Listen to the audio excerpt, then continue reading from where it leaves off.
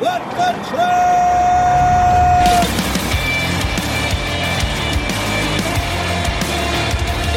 You are listening to What the Truck. Are you ready to truck it? I'm Dooner, and man, what a weekend. What a weekend. If you are in the freight tech space, that whole SVB news, I mean, that really took you back. People were talking about maybe payrolls not getting met. It seemed like a really, really bad situation. So I'm giving the Oscar to Everything Everywhere All at Once, because everything could have gone wrong everywhere all at once if, this didn't go through on the weekend. So good to hear. I know a lot of you were probably concerned as well. And, it's funny because people are like, is it just tech bros that this was impacting? But no, it was so many different companies that are entrenched in this space. People go, well, why do they have more than 250,000 in any of these one locations? But a lot of the terms and deals that happened to this bank precluded their ability to do that. So I don't know. There's going to be some fallout. There's going to be some shakeout from all this. I'm not an economist. I'll have to get someone smarter than me. All I can say is... Whew. Anyways, on the show today, I'm talking to American Tanker Truck and badass Taylor Barker about trucking waste out of East Palestine. We got some music from him. We might even share some ghost stories. We're going to talk to Street Drone. They're on a mission to automate the yard. We got two great guests from there. Their founding team of Mike Potts and Mark Preston. And we got Reed Loosed a lot.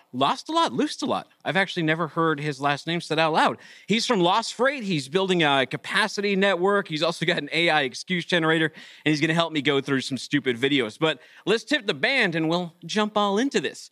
Supply chain challenges are not always easy, but the commitment from the team at Dunnavant Logistics to take on the responsibility is unwavering. Dunnavant, logistically speaking, they are the center of it all. Visit them at Dunnavant.com. All right, it is Taylor Barker, his owner operator at Hennef Transportation, and he's looking good in the cab of his truck right now. What's up, Taylor? What's up, Dooner? How's it going, brother? Where are you sitting today? Where's the truck parked? I am in Arkansas at a Love's near outside of Little Rock. Yeah, how's the day treating you? Did you have to sit through the weekend? You just go out on your run today? I'll deliver in the morning at Deer Park with this wastewater. So you're still doing the wastewater at a East Palestine? He's coming from other locations. There's been so many different hazmat spills. It's getting hard to keep track of it all. Yeah, I'm doing the one on East Palestine right now, going to Deer Park, Texas, and we've been on that for the last month. And I think this will be the last load for a while. Interesting. Well, for people who are unfamiliar with you, give us a little background on yourself. You've been driving for a while. You've been strumming that guitar for a while. Yeah, I've been here at Hennef about 13 years. We all come over from transport service. Was 10 years tanking over there, so got a few years under my belt, a few miles, and also I just wanted to point out I had to wear my beard vet hat because the logo, it's this side. The logo looks just like you, man. Yeah, I know. I don't know if they need to sue me for IP theft or I need to sue them. I'm not sure whose beard came first. It was great. Over the weekend, this video started going viral. And roll this tape right here. I want you to take a look at this, and I want you to give me your expertise. So there was this driver, Yahoo News reports, a trucker. He shared this footage of a chilling sighting on SR 87 between Phoenix and Payson from March 11th. He said no other cars were in sight on the highway except this desolate landscape. And then over in that right-hand corner, once he gets past that arrow, if you look closely, there's some sort of apparition. I don't know. Is it a coyote? Is it a ghost? All the Australian drivers, they were saying that there's this out in Australia. There's Princess Pigilia. Are you familiar with any of this stuff? You see ghosts out there on the road? I am not familiar with none of that. No, I don't. I've never seen a ghost on the road, I don't think. What do you think we're looking at there? Is that just a coyote?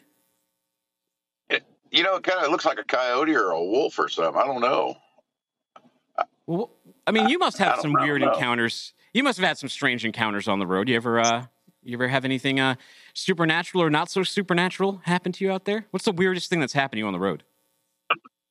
Oh, I don't think I should say that on their air. Okay. What's the weirdest radio-friendly thing?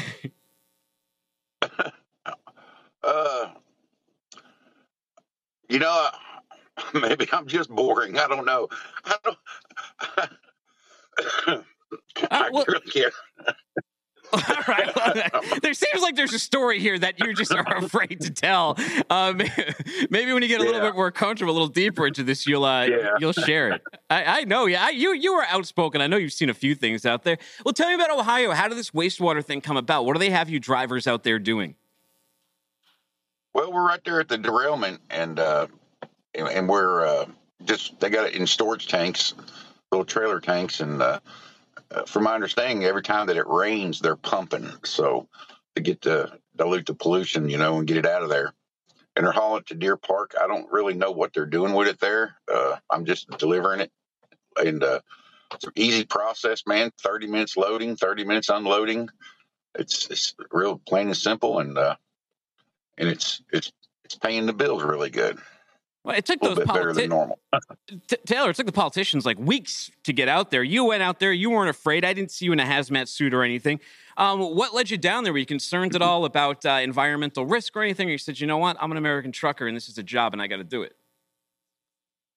Well, I look at the big picture. I do this every day, and this ain't the dirtiest stuff we mess with, Every single tank wash across the country has wastewater, and it's a lot far more probably polluting than this is, than what I'm hauling.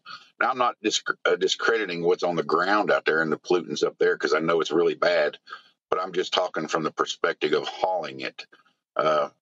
Personally, I didn't smell anything either while I was there, and I didn't drink the water, so it's just another day in the office. Well, how is the office going? We on FreightWaves, we cover a lot about rates and volumes and what's going on, and they haven't been great. Have you guys been doing well over at Heniff? What are you seeing from your seat? What are you liking about trucking right now? Well, I tell you, my success here at Heniff comes from what I call a great leader, and Bobby Heniff is, in my opinion, a great leader.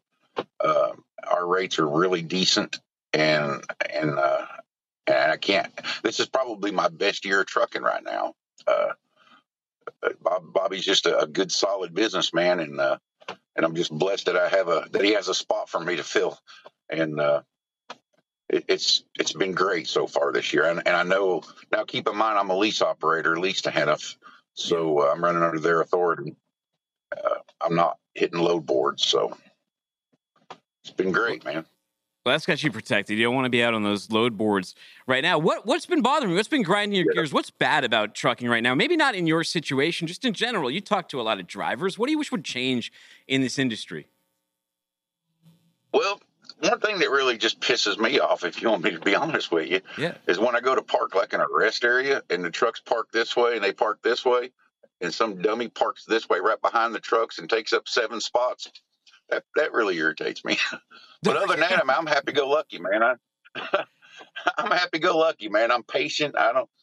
Nothing really bothers me out here. I'm just another day, man. I don't get excited over little stuff. At the end of the day, it's just another day at work, man. And I try to keep a positive attitude and good spirits, and I try not to let things bother me. I just kind of just handle it as it comes. Well, how about the state of trucker surveillance? That's been a hot topic, and it's only going to grow as visibility tools get out. I just had a gentleman, a lawyer on, a expert witness on our last show, and he was talking about nuclear verdicts and in-cab cameras and just the prevalence of them to protect carriers. What do you think of all this surveillance? So you're on the other end of it. You and other drivers are the ones who are subjected to having a camera pointed at their desk.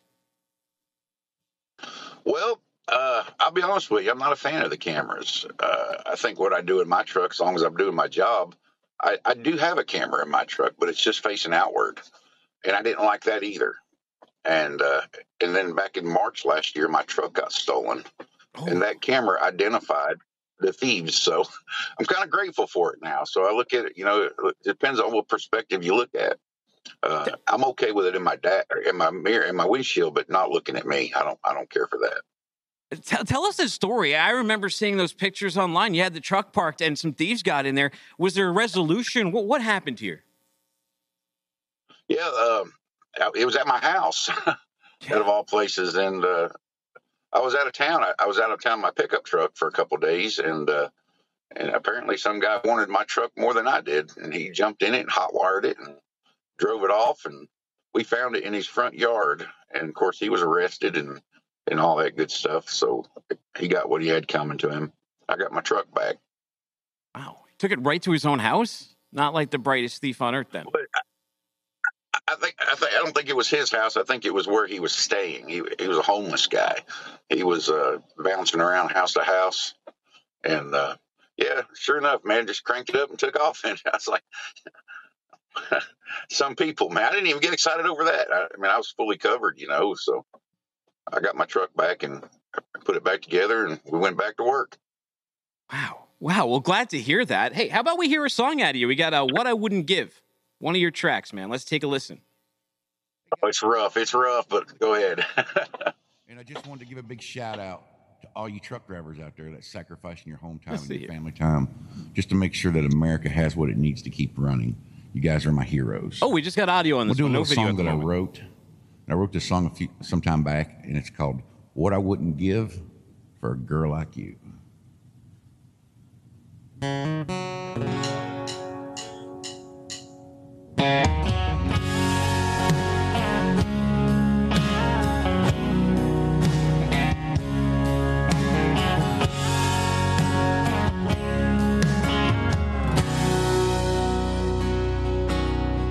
You say you want a man that'll give you all he can. You say you want someone to love you. You say you realize that it takes time. Well, honey, I'm the man for you. What I wouldn't give to be loved by you, and what I wouldn't give for your love so true. Wow. Hey, Taylor, great stuff.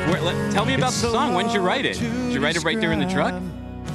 And how I feel inside. I wrote about an ex-wife. Oh, wow. Well, that's always the most heartfelt. Yeah. Yeah, it's a long time ago. That's actually rough and raw, man. It's I hadn't got no production on that. I was just something I was fooling around with in the truck and posted it. But hey, that's always the best stuff. That's always the best stuff. How long are you gonna be at Max this year? I'm not, but the Back the Truck Up team is. So Rooster and Justin will be there, and What the Truck will be there. I'm coming in virtually. I'm going to be here at the desk. They're going to be on scene, so that's how I'm going to be bringing in guests. But I will not be there in physically, just virtually. Hey, people want to hear your music. They want to learn more from you. Where do I send them to? TaylorBarkerMusic.com. Excellent. Well, hey, Taylor, thank you so much for your time It's today. a work in progress. It's a work in progress, so bear with me. I think you did a great job. Well, thank you for coming on the show today, man, and thanks for that work you did down in Ohio, getting that wastewater. Big fan, man. Appreciate you. You too. All right, everybody. Meanwhile.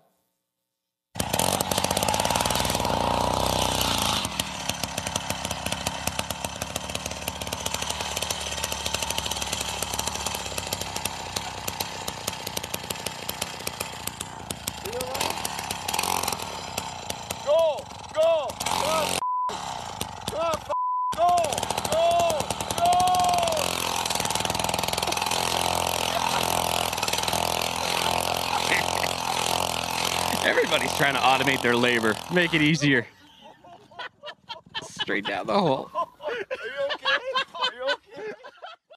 That's what you got with that snow redneck engineering over there. Let's take a look at a video from Straight Drone to set the table here and give you an idea of what they're all about.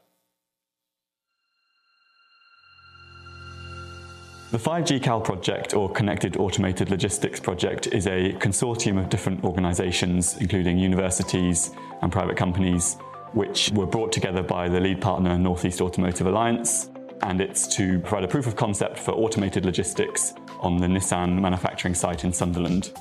So the project is all about retrofitting an existing yard tractor or terminal tractor vehicle capable of towing a 40-ton trailer between a parts warehouse and the main manufacturing site itself. And the way it does that is a combination of autonomy and teleoperation. So the teleoperation aspect really relies on a 5G or a strong network. And in this case, we've got a private 5G network, which is in place, and that enables us to remotely control the vehicle from a location within the Vantec facility. The vehicle itself has a range of sensors available that we use within the different algorithms. So some of the main sensors we use are LiDAR, and that is to position itself within its... Wow, very, very cool. Hey, now, let's bring up Mark right now. He's Mark Preston over at Street Drone. Mark, that looked really, really neat. What were we looking at over there? Who are you and what's Street Drone? Yeah, I'm one of the founders of Street Drone. I'm an engineer from Australia, actually. I heard you talking about some Australian animals on the roads there. I saw. I grew up on a farm in Australia. Have you heard of that legend? Well, Apparently, all the truckies over in Australia, they say that there's this Princess Pagilia or something like that that's on the road that her spirit, she harasses the truck drivers when they come through. I haven't heard that one, but there's also a lot of feral animals out there in the middle of Australia. I grew up in the middle of New South Wales, out in the back blocks and the outback there. So yeah. So what you were seeing there was our autonomous yard logistics up at Nissan in Sunderland, in the north of the UK, basically taking trailers between two parts of the site. So there's a big inbound logistics center there run by Hitachi Vantec. They're a third-party logistics supplier to Nissan, and we're currently running between their site, which is about a 2-mile journey from the inbound logistics to the Nissan's main manufacturing site. So that's the truck there. You can see it reversing in autonomously. That was quite a big job when we figured out how to reverse a trailer into a dock. And so how did a gentleman from Australia over here decide to take on the problem of automated yard logistics? Where did the interest come from? Oh, it's a bit of a long story. I started on a farm, and one of my first jobs out of university was actually designing dangerous goods trailers in Australia. Then after a bit of work, I came over to the UK to do Formula One, so I'm a bit of a motorsports person.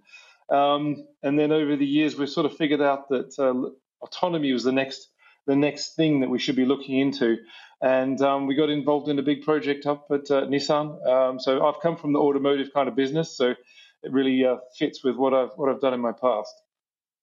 Very, very cool. So how did this start coming all together? Like, what did you recognize as the problem, and when did Street Drone start being a company? Yeah, we started in 2017. Actually, some other companies, because I knew a lot about cars and trucks and things like that, we were asked by someone to have a look at a platform for developing software. And then along the way, we were looking for what would be the best use cases in the near term, and anything that's really off highway, so not on the public roads, in our opinion, is the thing that's going to happen first in autonomy. And pretty much what happened was some guys from Hitachi Vantec and Nissan said, we need to do some ideas here to do some logistics in the yards up at Nissan.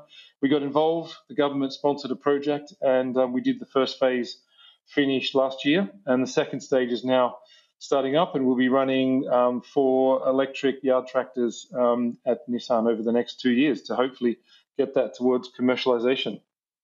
So how does it work? I was looking at that video, and it looked like there was that 5G network, there was the remote component, there's obviously the autonomous component that goes on the vehicle itself. How does it all come together, and where do you fit in?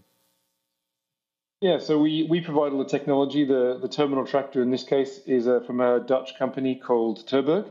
There's obviously many different truck companies around the world, but we provide the technology into the trucks to make them able to be autonomous. And then on top of that, we put our own self-driving software that can drive the vehicles between the two sites. Because we were really experimenting with moving into these sites, we also had an element of teleoperation. And we got the truck drivers involved in teaching us, actually, what jobs they had to do. So you see that reversing maneuver. That was actually, it was the truck drivers that helped us figure out how to get the autonomous version working, actually. They look after the vehicles. They probably look after about 10% of the journey with the drivers. And about 90% of the journey is currently autonomous. And that just allows us to do different jobs and deal with some complexities in the new sites that we're going into. So they've also been some of the best evangelists for us up at Nissan. So yeah, we provide the technology, and we work closely with Hitachi, Vantec, and Nissan to deliver the goods. Interesting. What kind of sensors are you using on these?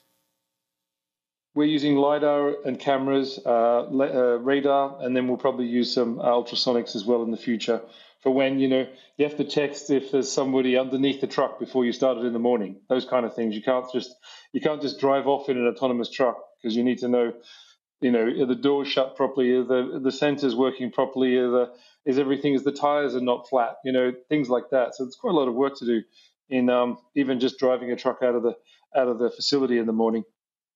And this is in the UK right now, right? What is the tech environment like that here? Whenever I talk to US-based autonomous companies, one of the big challenges that comes up is that regulatory environment, and they're all trying to get certified and get through all that different testing and get different levels of autonomy available on the road. What does UK look like? So because we're running on private roads, we only have to go to what they call the Machineries Directive. So the truck is treated like a piece of equipment at the Nissan site. So that has a different requirements to something that's on the road. So it's, let's say, easier, in inverted commas, to do it in private roads. So that's where we're focusing at the beginning. The on-highway stuff that's developing at the same rate, we think somewhere in 2025 will be when they'll be allowing full autonomy on the roads with no safety driver in the vehicles. Most places in US, Europe, you can run autonomously on the roads, but you have to have a safety driver. So the next challenge is getting the safety driver out of the vehicle. And we'll be doing that as well up at Nissan. Interesting. So let's talk about this a little bit. You kind of have this use case going on already. What are you learning throughout this project about the needs and the scope of what has to happen here? So some of the more interesting things we are coming across is that there'll be more and more elements to the automation of the yards themselves. So maybe trucks and trailers that unload and load themselves. So there's still the problem of disconnecting and connecting the SUSI lines and things like that. So we've got to make sure that we can solve some of the more practical jobs that an autonomous truck will have to do. But what we're seeing is it may change the way that you do some of the logistics. So maybe we don't have to switch trailers all the time during the day's work. Maybe we'll have trailers that are more specifically for certain jobs, and the trailers will be able to load and unload themselves. So there's lots of ideas that we think will happen as the autonomy becomes more common. So there's quite a lot of interesting elements to it. And as I say, we're just getting going on the next stages where we're really going to get into having total routes that are with trailers that are autonomous.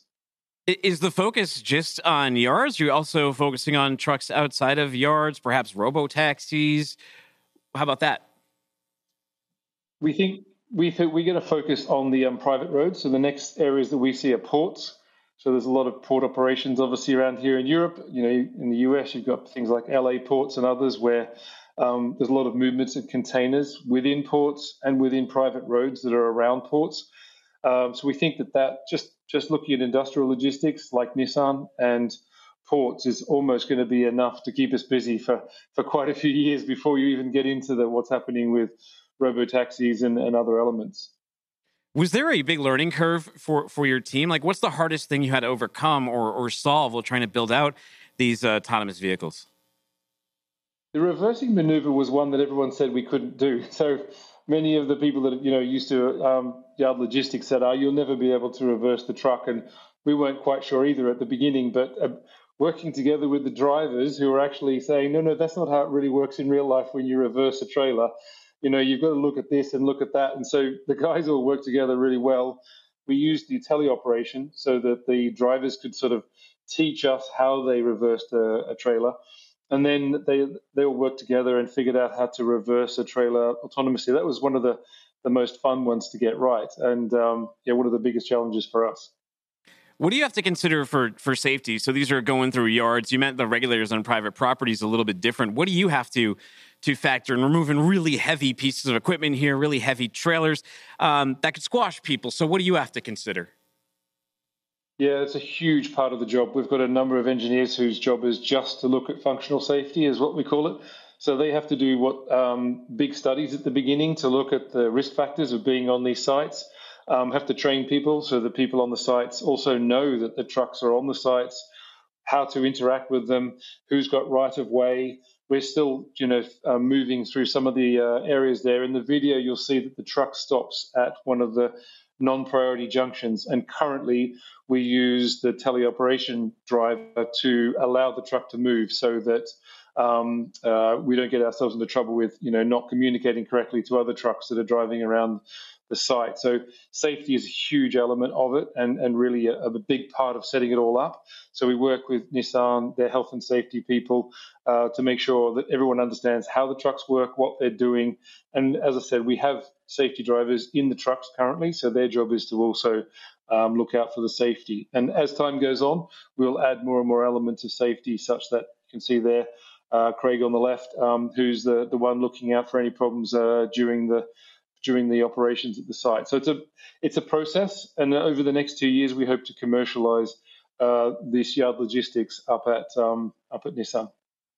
What's the funding environment like there, like out in the UK? And you don't have like a SVB situation like we just encountered here, do you? Yeah, we had SVB. The UK government bailed it out this morning, actually. So I think, but luckily we weren't involved in SVB, so it hasn't affected us. It is tight out there. It's quite difficult raising money. We're currently raising a Series A round at the moment, and it's hard work. It's got a bit easier in 2023. 2022 was pretty tight, but now that we've got these projects moving along with Nissan and others, I think there seems to be a speeding up of interest in this area. There's, as you know, I've heard on your program here, there's a lack of enough people that want to drive trucks. So there's a demand definitely from the logistics operators to provide technology. So it's getting better, but it's still difficult, and things like SVB doesn't help. No, it sure won't. Well, what's got you excited in autonomy? What's the next breakthrough or next thing that people should be excited about that's on the horizon? I think for us, it'll be getting the driver out. So, properly being able to operate without the driver in the cab. That'll be the next step, and that'll happen over the next 2 years. So it's not going to happen quickly, but it will happen over the next 2 years, and that's our focus at StreetDrone. And if someone's over in the UK, they want to start using this system, is that available, or you're figuring out what you're doing with Nissan, as you mentioned, or where do you go from here? Yeah, I think we are talking to a number of other people about proof of concepts. So taking the same idea of what we've got at Nissan, we're talking to a number of port operators around Europe as to whether or not we can move to another proof of concept with them. So yeah, first stages is proof of concept, figure out what the use cases are with the customer, and then decide together, what would be the first best step to move into autonomous logistics. So that's usually the best way to get in contact with us, and we'll figure out with you what the best use cases are at this early stages of autonomy. Well, very cool. So people who want to find out more, where do I send them to? Yeah, send them to our website, streetdrone.com. So yeah, they can find out anything they need to know there. We're also on all the social medias and everything, so you can follow us in a number of places. Hey, thank you so much for joining us on the show, and best of luck with StreetDrone. Take care, sir. Rightio, thank you. Good stuff. All right. Send us the hard stuff. That's what Dunovant Logistics says. When you run into that really challenging logistics nightmare that keeps you up at night, call the good folks over at Dunovant. They make headaches disappear. Visit them at Dunovant.com. All right, it's Reed. Lost a lot? Please advise on your name, sir. It's co-founder at Lost Freight. Reed. Is that? Dude, how do I say what's that? up, man? You're close. So Lustalo with no T on the end, lost a lot. I've heard it all. So any of those work. Well, what Steely Dan song is the closest to this SVB situation? If you're sitting there, you're concerned about it. What song are you throwing on the radio from Steely? Man, you're putting me on the spot with that one. Holy cow! Well.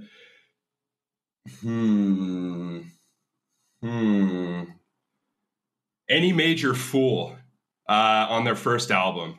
That's what comes to mind for me. Yeah. The whole dude, I didn't think you were going to come out the gate with a Steely Dan question. That's awesome. Well, I mean, I was looking on your profile and it said you were a huge Steely Dan fan. So I'm like, maybe, and I know you've probably thought about, SVB all weekend. You're on Twitter. You can't, there's 7,000 Twitter threads explaining to it. People trying to convince you the world's ending. People trying to convince you it's not. Either way, it was bad. Before we kind of jump into you, though, because it's such a topical thing and you are a Freight Tech founder, were you concerned at all about this news? Like, how, in your mind, how bad was this news? So we don't bank with them. So it wasn't really like a personal issue, but I mean, obviously it's like super concerning for all the companies out there who do. And like you said, I do live on Twitter. So, I mean, it was, everyone and their mother was tweeting about it. And all of a sudden everybody is, a fractional reserve banking expert. I didn't know which way it was up. I didn't really comment on it publicly because I honestly, I'm just trying to figure it out too. So, super concerning, though, nonetheless. Yeah, well, that doesn't stop most people from clicking down the caps locks and just, yelling about any other topic. You're a little bit more reserved. That's why I like you. So tell me about this hat, too. I mean, this is the top. This is the apex of fashion design right here. This Please Advise hat. You get nonstop compliments on it, and I heard it was even pretty economical to make. Tell me about the hat. Honestly, man, like this thing, somebody the other day, I was at a baseball game, came up to me and asked me if it was designer. I was like, yes, it is. I'm a designer. It is I designed it personally with a Expo marker. And obviously you can see there's like a little outline I tried to trace, like to cover this patch that's on the hat currently. But I was too lazy to use scissors to cut on the line. So I just kind of ripped it. But I think that's what gives it its like bespoke look. So yeah, I'm pretty happy with how it turned out. Yeah, I think if that just looked like it was just, chopped up, that's the whole thing. It's sort of like, my Arkansas sign behind me, that is like a reproduction of that sign. But you know what? It looks like it was made by a 3-year-old, so people think it's authentic. Yeah, that's what it's all about, man. Well, you are pretty authentic. How did you get into Lost Freight? What is Lost Freight? How did you start this company? Where did this all come about? Yeah, man. So I started at about June of last year. Started kind of going down this path of building a really simple tracking portal. Sold it to a customer. Thought I was going to sell it to other people. Turns out nobody else really wanted it. Pivoted. Brought a partner on. My partner Jake in September. We decided on the direction we're going on now, which is a platform for carriers to share their capacity with the broker partners in real time. Jake looked at my code that I'd written for kind of the first iteration of the platform, and he was like, this is trash. I'm going to do it all myself. So he's kind of redone it all. And he's handling all the technical stuff, and I'm kind of like just about everything else. Prior to this, I mean, I've been in freight my entire career, which is about 8 years. Spent 5 of it as a carrier sales rep. And that's really the experience I've drawn on in building this platform and sharing capacity. I basically kind of reflecting on that experience, reflecting on how I spent my time, I was like, most of my day was spent calling carriers repeatedly, just asking them the basic question, where do you have capacity? Where are your trucks? I did that about, 15, 20, 30 times a day. And I, really wanted to build something that made that process much, much more simpler. First and foremost for the carriers, though, because that gathering of that information was super critical to my job as a broker, but also more so like really, really important for the carrier on the flip side. Like if they weren't making that information known to all the brokers they worked with easily, then they were likely missing out on freight. So that's really kind of the impetus for what we're doing here. So do you have users? How do people interact with the site? What are they doing on there? Yeah, so carriers, we do have users. Carriers just sign up. They create like a user account with just like their email or their Google account. And then with their user account, they create a carrier profile with their DOT number. And then with that, they can invite other dispatchers or other users to manage the profile as well. They go through a simple profile creation process, which they'll enter basic company info. They'll enter their contacts, their equipment info, and then they'll kind of tie it all together on this real-time capacity board we have. And then the end result is a public profile that they can send a link to all their brokers and say, hey, if you want to work with us, like, I'm not going to send you a truck list anymore. Like, you're not going to have to call me and ask me where my trucks are all the time. I'm just going to keep this updated, and you're going to be able to go to this link and you're going to know where all my trucks are. Interesting. Why? Like, why did you start Lost Freight? I'm curious now. Because man, like the gathering of capacity information is so critical. It was so critical to my job as a broker, right? Like, if I didn't know where my carriers, like, I was a carrier rep. So for those who don't know, my relationship at a brokerage was with carriers. I was looking at a big list of loads and I was trying to book those loads on trucks, right? And so I had carriers that I worked with every single day. And if I didn't know where they had trucks, I couldn't work, right? I couldn't book them. Obviously, you need to know where they have trucks in order to book them, obviously. And so obviously there's platforms out there where carriers are sharing this information now, load boards, right? But what you find, anyone who's got experience booking trucks, you know that not every carrier posts their trucks on load boards. And there's a variety of reasons for that. And if you look at me on Twitter, you'll see me kind of screaming from the mountaintops about that. But anyway, I wanted to create a platform that would kind of solve for all the reasons why carriers don't like posting their trucks on load boards, and give them kind of a place to do it that kind of solved checked the boxes for why they weren't doing it there.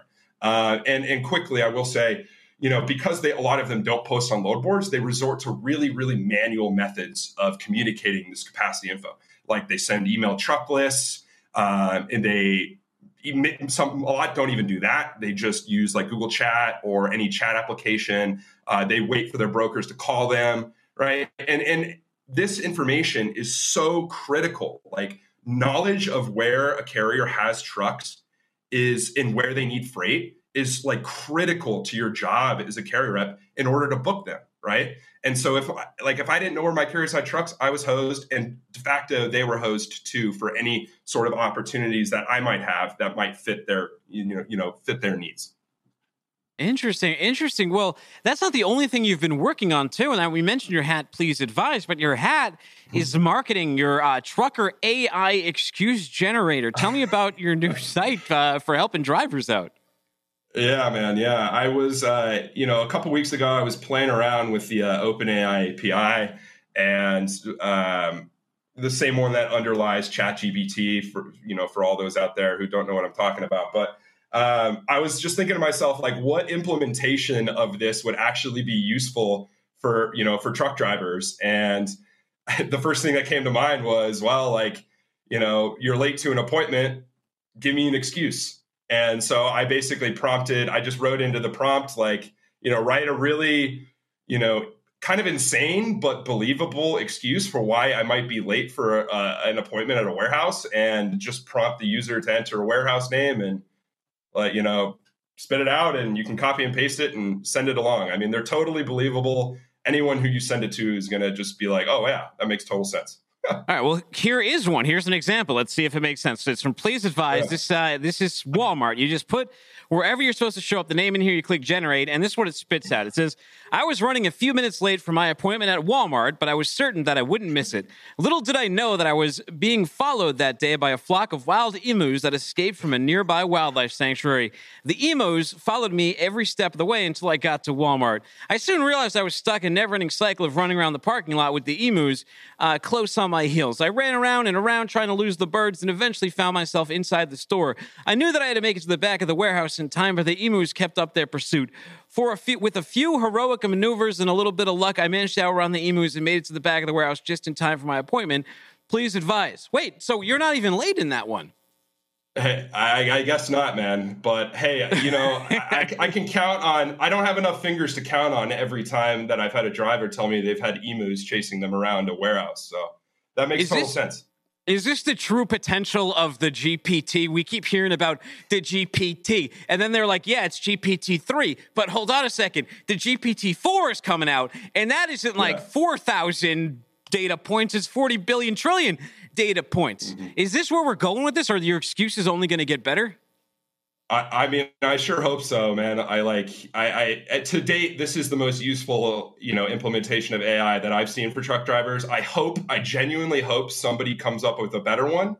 I really do. And I'm going to keep thinking about it. But I mean, let's see, GPT-4 might make the excuses that much better. I'm really kind of fingers crossed hoping that that's the case. What do you think it could do? How could it improve upon an excuse like that? Well, first of all, it could actually, have a story for why you're late, not still say that you're on time. Yeah, that's weird. That was weird. That one was a bit screwed up. But yeah, dude, I mean, just more creativity, just really honing in on the believability, I think is what we, can expect from a better model. Now, I got to ask you a question about tech. I was watching a video over the weekend on ghost kitchens. I want to know your thoughts on ghost kitchens. Now, if you open it, for those of you who aren't familiar, you open up like Uber Eats or any of these things, you are in danger of potentially ordering from one of these ghost kitchens. Now, there's some of them like the Mr. Beast Burger. Yeah, everyone knows it's a ghost kitchen. But what they are is it means that there's there's a few types. So what I learned is there are a few types. There's like the kind that's like dedicated, like a catering company that also sets aside some of their stuff to make Mr. Beast Burgers. But then there's like the Chili's of the world that have their own food, but then they have fake companies that are within the app that are more like narrowed down to selling wings, like Wingstop or whatever. I know Wingstop's own company, but they have it like that. What are your thoughts on all this?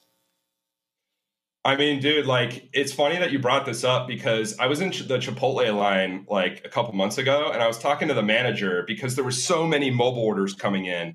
And I talked to the manager, and I was like, do you guys like these mobile orders? And he's like, no, we don't really like them because our kitchen's not equipped to handle the volume that comes in from these mobile ordering apps, right? And I was like, that makes total sense. These lines aren't designed for that. So, whether or not it's a ghost kitchen, whether or not it's they're kind of contracting out the making of the food, I mean, that's potentially a quality problem. But these companies who offer mobile ordering, do need to, kind of figure that out. Do you think it's unethical for Chili's to pretend they're a completely different wing restaurant? Yes, I do. Very much so. Especially Chili's, right? Yeah, I mean, Chili's. I mean, I'll be honest, dude. I haven't been to a Chili's in a long time, but that's by design because I have such good memories of going there and getting queso dip as a kid. Well, I will tell you, tech-wise, Chili's was leading way ahead of everybody on the on-table ordering. They had that on-table thing down pat in their bar way before COVID happened, and you had to use QR codes and all that BS.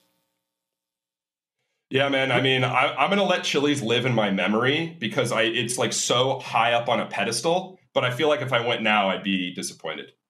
I got to ask you, do you go to a lot of conferences? No, but I'm going to Matt's in 2 weeks. Okay, how are you going to draw attention to yourself at Matt's? The Please Advise hat. What do you think about? Well, I was going to show you something here. Let's rate this. Yeah. Do you think Fraser Kinsey over at Warp did a good job here? Roll the tape. He's out at a conference over the weekend. Yeah, I saw this. Now that Mickey Mouse IP went away, I guess everyone's just jumping in the suits.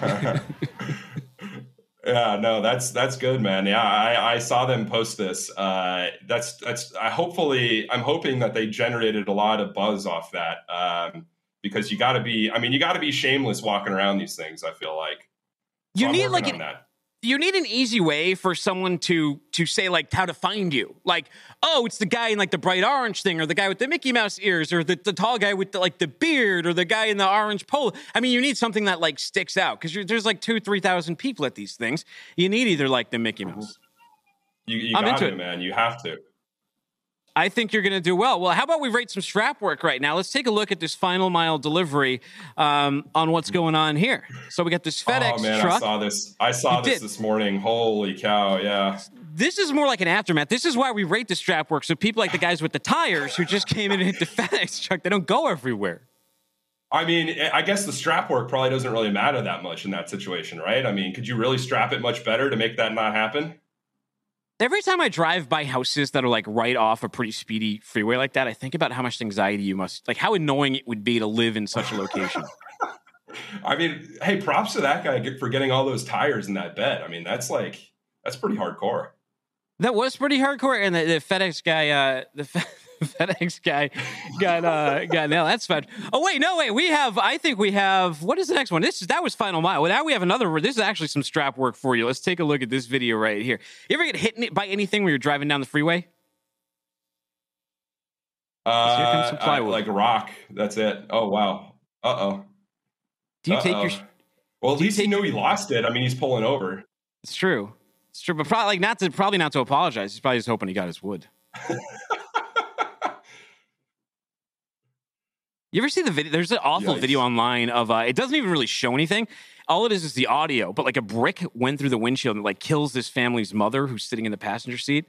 Don't look that one up. It's not a good one. Dude, I had a driver who's doing a load for me years ago who had one like the foot of a trailer, like the landing gear foot came off and came through his windshield and literally almost took his head off. I mean, it would have killed him if he hit him.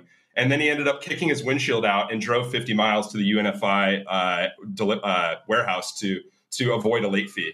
So he drove like 50 miles without a windshield to deliver a load on time for me. Really good friend of mine still to this day. Wow. And he's just showing up with like bugs stuck in his teeth and like his beard smeared across his face. He's like, man, I don't want to deal with being late to UNFI. So I'm going to drive without a windshield right now.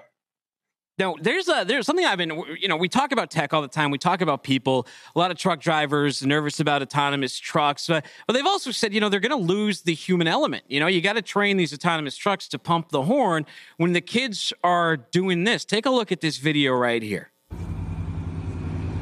Now, this is what life's all about. Look at the kid. He's excited as anything. He's living on this rural road. I think this is the Carolinas. Yeah, I mean, you got to be... Like this is the meaning of life right here. Oh yeah. Damn, that's a serious load too. Yeah, he's got some logs going down there. Do you still do that as an adult, or when you were a kid, did you pull for the truck horn, and are you still in that that phase? All the time. I mean, you have to, right? It's just like an age-old thing to do. So, but as a grown man, do drivers oblige you back, or are they just kind of like? Well, now that I have a daughter, like I'm gonna just keep using her as kind of like a shield for myself wanting to get drivers to do it for me. So wait, who's your shield now? Oh, my daughter. Yeah. So she's like, if she's with me and I pull, like they're just gonna assume it's for her, right? So that'll be good. How old is how old's your daughter? 5 months. Oh, okay. All right. Well, here's the good thing about kids is that like at a certain age you can start laundering like different types of toys. Like if you're into Legos, you can start getting like Legos and video games like that. You have some nice cover. The wife might not get as angsty about some of those purchases as long as you blame them on the child. That sounds good, but I mean, to date we've been, I don't know, buying all these like bouncy things. Not very useful to me, but I'm looking forward to the Legos. We got a bunch of old Lincoln logs. I'm looking forward to that. So, yeah. So for like the next year, you're going to I don't remember the last time you bought D batteries before having a kid, but there's this period in life where like you have a kid and then suddenly everything just runs on D batteries for some reason. Like nothing plugs in, nothing charges anymore. Everything just needs D batteries, which are huge and gigantic. But then like by 2, you get to put all that plastic crap in the basement. Yeah. I mean, luckily my wife's kind of like a battery hoarder. So I wouldn't be surprised if we've got like a good amount of D batteries in my drawer over here. Not bad. Well, when you are on the go, you're out there on a trip, what's your like go-to meal? Oh man, I will seek out Chipotle like anywhere I am. I'll always seek that out. If that's not an option, like I'm always good for McDonald's. I'm always good for Taco Bell. I mean, I'm really not that picky.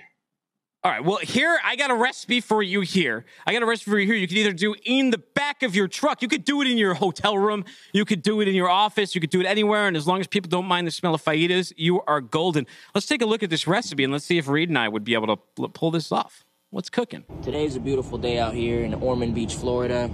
It's almost lunchtime, so you guys already know what that means. We're going to make some quesadillas. We got some peppers and onions. He gets the right tortillas, too. Some nice tortillas. We're gonna cut some onions. We have the chicken marinated. We're gonna use some salt.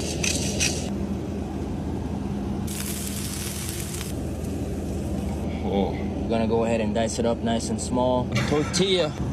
See, my problem with the fajitas is I start eating it before I can even get into the tortillas. Doesn't mind me salivating. No, I am getting hungry. It's cruel to put this on in like the noon o'clock hour. We're gonna go ahead and add the chicken. Now we do the same thing with the other tortilla. You add the cheese. Man, I gotta follow this guy. Cheese. The real truth. Who cares about all that stuff falling out? Put it back in. Oh, and it's a double-sided tortilla It's not a quesadilla. That's like a veteran move right there.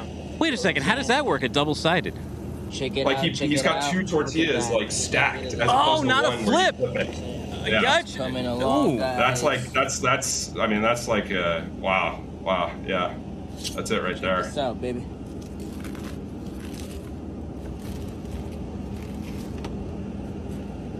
Oh man, that's money. And here we have chicken quesadilla. Let's go. Chicken quesadilla. Let's go give grace. Dear Father God, thank you for this meal. Thank you for everything. Man, this guy's dialed. Look at his setup in there. He's got it right. He's even got prayer service that goes on with the quesadillas. Oh, man, I'm gonna follow this guy as soon as I get off here. Do you think he could pull that off? Dude, could I pull that off? Absolutely not. Yeah. No. My mobile setup is like if I had a mobile setup, maybe, but like I'll be honest, I'm not good at that kind of stuff. Huh. I could pull it off in my kitchen probably. I make quesadillas all the time. Interesting. Have you done a ride along in a truck yet? Actually, no. And the guy who had that foot fly through his windshield, I talk to him all the time, and he's promised me a trip with him to California and back from here. So I got to get that done soon. Oh, interesting. Well, let's take a look at what a day in the life of a truck driver and maybe his girlfriend might be. What's going on this tape, Reed? Truck for the week with my boyfriend. Right down, got a microwave, bunk beds. We put the fridge on top of his bed, so we have more floor space at the bottom. I'm about to show you all the. Would you rather be with a driver who talks a lot or one that barely talks? This is our pantry. I mean, I like to talk, so I'd be fine with talking. I'm like an Uber driver conversation kind of guy, which, maybe makes me a psycho. Next day, I had to work. Really, what do you talk to the Uber drivers about? It has a nice blackout curtain. Whatever. I usually just ask them about them. People like to talk about themselves, Here, toilet there. Us getting ready for bed here. With the Yeah, do you do that as a tactic? Like sometimes when I don't feel like talking, I do that as a tactic. Like, but I'll come across as being like more friendly than maybe I am. But it's really just so I don't really feel like talking that much. But I also like want someone to feel good, and I know you have to be social. I mean, I know these guys, these guys and girls have lots of passengers who basically never talk to them, and so I'm just usually like, hey, what's up? Like, willing to talk, Yeah. All the things you see. Well, here's another day in life, though. So that wasn't a terrible looking day, but here's another thing that a lot of truck drivers face. This is what really usually happens to a driver when they show up to location. Let's play the video. So I wanted to get on here and tell you all, I wouldn't necessarily say the downside of trucking, but it is some things that, might discourage you or whatever like that. But don't get discouraged. Just keep going. So currently my truck needs to be fixed. I'm at a TA. Waiting for it to get fixed. It's 9:42 a.m. My load, I have to pick up a preloaded trailer at 1 p.m. in Joliet, and I'm about an hour away from my destination. Unfortunately, I won't be able to make that load on time, so that's pushing my time back, pushing my miles back, and everything like that. They won't be able to service me until 3 p.m., so ain't no telling what time I'm going to be out of here. So, it's trucker's life, baby. Trucker's life, baby. I mean, and that's what you have to deal with all the time. And here's the thing, too. She said she's not getting service until 3, but then that's assuming they have a part and they can get it fixed and they can get it moving and the bill and all that gets repaid. I mean, that has to be like the biggest frustration. Think about like how crazy you go when you're just waiting for someone to reply to you by an email. Now imagine you're on a time schedule. You're gonna get chewed out by dispatchers and shippers, and it's not your fault. The truck's just broken. You just need a part. Yeah, I mean, dude, drivers take all the risk at the end of the day, both financially, physically, and just like, bear the brunt of all the crap that happens as a result of just like freight. And so, I mean, yeah, it's tough. It's really tough. And the more we kind of shine a light on that, the better. Well, Reed, people who need to find capacity or they need to make excuses because their truck broke down or didn't break down or they were chased by emus, where do I send them to? Yeah, so lostfreight.com, freight is spelled F-R-8. That's our main site. You can go there, pleaseadvise.ai is the excuse generator. Go there, enter a warehouse name, generate an excuse. Join our Discord. I tweet about that all the time. Back the Truck finally joined, so that's, I expect to see you soon here, Dooner. So, but if anyone wants to email me at reed@lostfreight.com. That was probably Justin. I'm not like a 4chan hacker, so I don't hang on Discord that much. But maybe you'll have to convert me. Anyways, thank you so much for coming on the show. Thank you to other guests from Street Joan and Taylor Barker. Find me on Twitter at Timothy Dooner. Subscribe to this show wherever you get your podcasts at. Say hi to Craig Fuller, who just walked across the floor. Take care and take it easy, everybody.